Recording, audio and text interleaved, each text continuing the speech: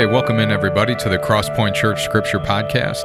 It's so good to have you no matter where you're listening. We're going to get into Scripture of the day and look at it in context and try to see where it can be applied to our lives. It's my pleasure to be here with you. It's Josiah, and I've got Easton with me, Brother Walker. Hello, that's my name. And we're going to dive into the Scripture. You know, we're committed to the habits of the Christian life here, and one of those foundational habits is loving God's Word and diving into it. But we want to do it the right way. So we're going to look at a Scripture of the day and look at it in its context and see if we can see Christ in it. So buckle your seatbelt and get your helmet on, because here we go. Oh, boy. We got a well-known verse today, but I think will be very instructive, especially looking at it from a context. So if you got your Bible with you, if you're looking on the screen or listening at home, go to Romans chapter 12, and it starts off right there at verse 1. Romans 12, verse 1. And reading from the ESV, it says, I appeal to you, therefore, brothers, by the mercies of God, to present your bodies as a living sacrifice, holy and acceptable to God, which is your spiritual worship. So I think this one's a pretty classic verse of the day type verse. I think it's a classic, when you first get saved, somebody will say, hey, you need to memorize these Bible verses and they'll help you, and this is one of them.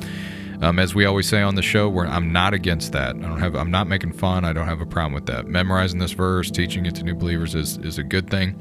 Looking at it just in its own little, so we always talk about context on here. Looking at it in its own little context here, this is a very complete thought. So in the ESV version, I see three. Let's see, 1, 2, 3, actually about 4 sections. Okay. So if we just begin to look at it intelligently and say, okay, what is Paul putting together here? This is a letter that the Apostle Paul wrote to the Roman church. It's a unique church because Paul didn't plant it. He's actually wanting to make a trip there and get to know them, have them help him. He wants to help them, and then he wants them to help send him on to do a work in Spain. Yeah, in the NLT, which is what I usually start off with, starts with and so, comma, so. And so. So if you've listened, you know that means something came before. Yeah, that's right. And you guys see the other classic one in there. So your NLT says, and so. The other one is therefore. Mm-hmm. What's it there for?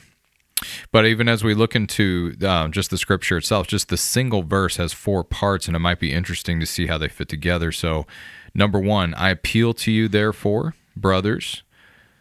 Okay, so first of all, Paul is making an appeal to the leaders here at the Roman church. An appeal. That's an old school, old-fashioned word to say, I am really asking you. You know, I'm making a deeply felt request. I appeal to you. It's kind of the word you'd use, like, I appeal to the judge for mercy.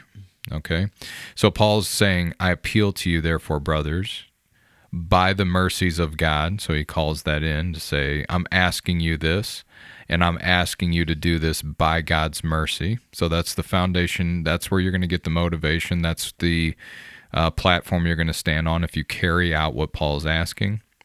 So he asks them by the mercies of God to present your bodies as a living sacrifice. Now, if you have no familiarity with the Old Testament at all, I think that could seem a little strange, although I think it's familiar enough in our culture that you kind of get the point. It's pretty bizarre, and it's supposed to be a living sacrifice. I think we know enough, all of us, Bible scholar or not, I think we know enough about a sacrifice to know that usually when the sacrifice is done, whatever you sacrificed is not living anymore. Right. And so Paul is putting those two words together on purpose to jar your attention. He's saying, hey, I'm not telling you to slit your throat. I'm telling you to become a living sacrifice, to live your life toward God in the same way that an animal's life is completely snuffed out when it becomes a sacrifice. So to present your bodies as a living sacrifice, comma, holy and acceptable to God, comma, which is your spiritual worship. Okay, so a powerful verse, and it's neat to watch how it all fits together. That first of all, Paul's asking them. He can't force them to do it. He's just asking. He's asking them to give themselves as a living sacrifice, not because of being a spiritual tough guy or because they're super spiritual now, but to do it because of the mercies of God. Isn't that cool? To think about how merciful God has been to you, and in light of that, present your body as a living sacrifice. So not to grit your teeth and be like, man, I'm going to be a Christian if it kills me. But more like, no, because God has been so merciful to me, he can have my life, my all.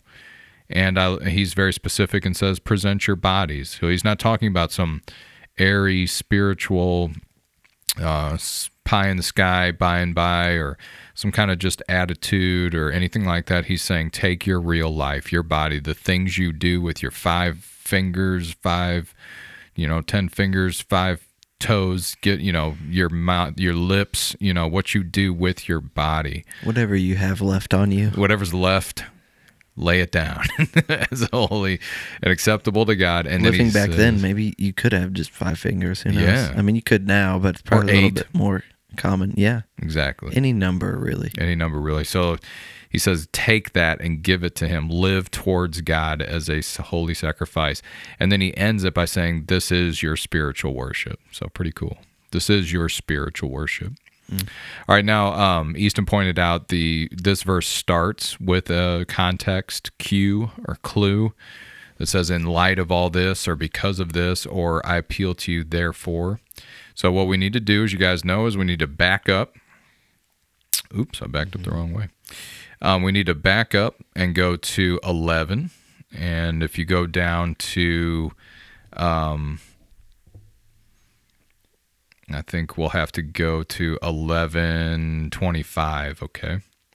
So Paul, and we don't have time for all this, but a big part of Paul's ministry and a big part of this letter to the Romans is the fact that God has made one nation in himself, so that Jesus Christ, when he died and reconciled people to God, he started with the Jewish nation. Jesus was a Jew. He came and called Jewish guys, 12 of them, to his side to be his disciples. He started the church out of Jewish people on the day of Pentecost, but he sent those Jewish people, starting with Peter. A lot of people think Paul was first, was actually Peter, when the centurion sent some people over to his house after the vision of the sheet lowered down, and he starts the ministry to the Gentiles. So if you read through the book of Acts, you'll see that it was a hard way to go. God had to convince this early church that his grace in Jesus Christ was meant for the Gentiles too. It was a huge part. Paul was actually the apostle to the Gentiles. It's a huge part of his ministry. That's why he's writing to the Roman church, which was primarily made up of Gentiles. And all the way through 11, he's talking about that. 9 through 11 is all about the Jewish people and how the Gentiles have been grafted in, and so on and so on. And then going on to 11 and 25, it says this: lest you be wise in your own sight, Gentile Christians, I do not want you to be unaware of this mystery, brothers. A partial hardening has come upon Israel until the fullness of the Gentiles has come in. And in this way all Israel will be saved, as it is written, the deliverer will come from Zion. He will banish ungodliness from Jacob, and this will be my covenant with them when I take away their sins. As regards the gospel, they are enemies for your sake, but as regards election, they are beloved for the sake of their forefathers. For the gifts and the calling of God are irrevocable. For just as you were at one time disobedient to God, but now have received mercy, there it is, talking to Gentiles, you were disobedient to God. That's all of us. Well, I hope we have some Jewish brothers and sisters listening, but for Easton and myself, we're Gentile believers sitting here reading, disobedient to God, but now have received mercy because of their disobedience. So they too have now been disobedient, in order that by the mercy shown to you, they also may now receive mercy. For God has consigned all to disobedience, that he may have mercy on all. Oh, the depth of the riches and the wisdom and knowledge of God! How unsearchable are his judgments, and how inscrutable his ways! For who has known the mind of the Lord, or who has been his counselor, or who has given him a gift to him that he might be repaid? For from him and through him and to him are all things. To him be glory forever and ever. Amen. Then you go to 12, and it says, I appeal to you, therefore, brothers, by the mercies of God. So this massive motivation as to why these followers of Christ, and why you and I, frankly, should present ourselves as a living sacrifice to God, is pulling on the entire salvation story of Scripture, from the time that God called Abraham and made him a great nation to the time that Jesus, the Son of God, came from that great nation and became the Savior not only of the Jewish people, but also the Savior of the whole world. It's those mercies that Paul is pulling on here. Wow. Yeah, so pretty cool, and a big... whenever you're being called to deep obedience to God, it's not because of just some small thing about you or some little thing about how you feel, but rather Paul is asking, he's appealing to the mercies of God, and by the mercies of God, he means all the freight, all the luggage that's come before leading up to verse 12, okay? And then looking just a little bit ahead, it says this is your spiritual worship. Verse 2 gives you the contrast. So verse 1, I'm a living sacrifice. Verse 2, do not be conformed to this world. Okay? This world is not a living sacrifice to God. Those of you who know what your life was like before you followed Christ, you were using your body to serve yourself. You know that. You didn't have to be any kind of a huge criminal or bad person. It was just like, you're pursuing pleasure and success just like everyone else with any sense who didn't know Christ.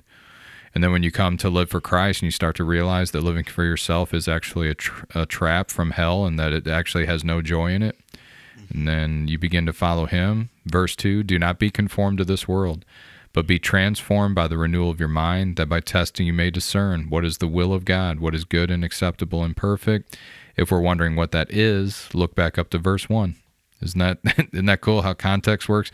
You can go verse 2, testing may discern what's the will of God, what's good and acceptable and perfect. You say, exactly, Josiah, that's what I want to know. I don't know what his will is. Hey, you can go right up to the context of verse 1.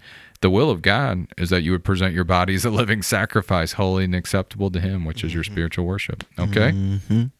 I love it, man. I love that the Bible doesn't leave us hanging. It has a lot of answers in it. Woo.